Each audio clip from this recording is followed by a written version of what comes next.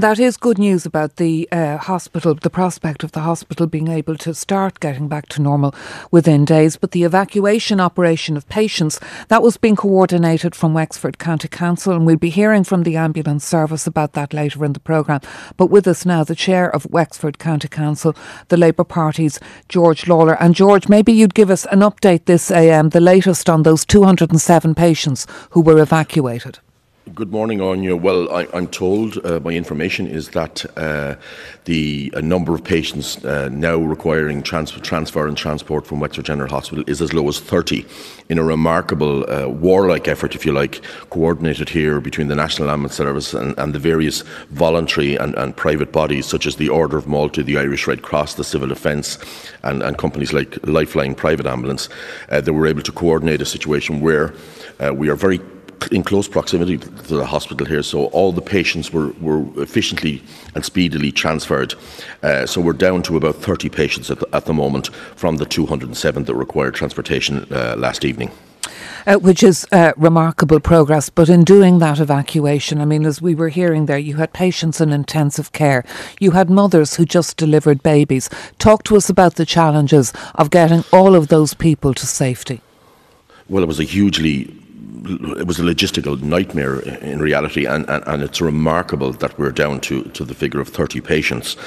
Patients, as you've said, who were in intensive care, mothers with babies in incubators, newborn babies. I spoke to a mother yesterday who was in tears outside the hospital as her baby was still inside the hospital as she awaited news.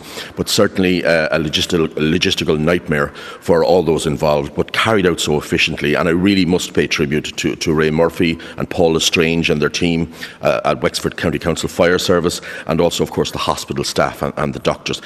It's been a remarkable operation, and to say that we had no casualty or nobody badly affected as a result or any injuries is quite remarkable, and it's a testament to the voluntary and emergency, statutory and voluntary services here in the county of Wexford, and indeed all the hospitals throughout the country who were receiving patients from Wexford General last night. I'm really heartened, I have to say, to hear the comments of Ray Murphy about the condition of the hospital and the fact that we could possibly have this back up and running in a relatively short period of time, because that is essential for the county of Wexford and for the people of Wexford. We really do need our hospital back up and running as a matter of urgency.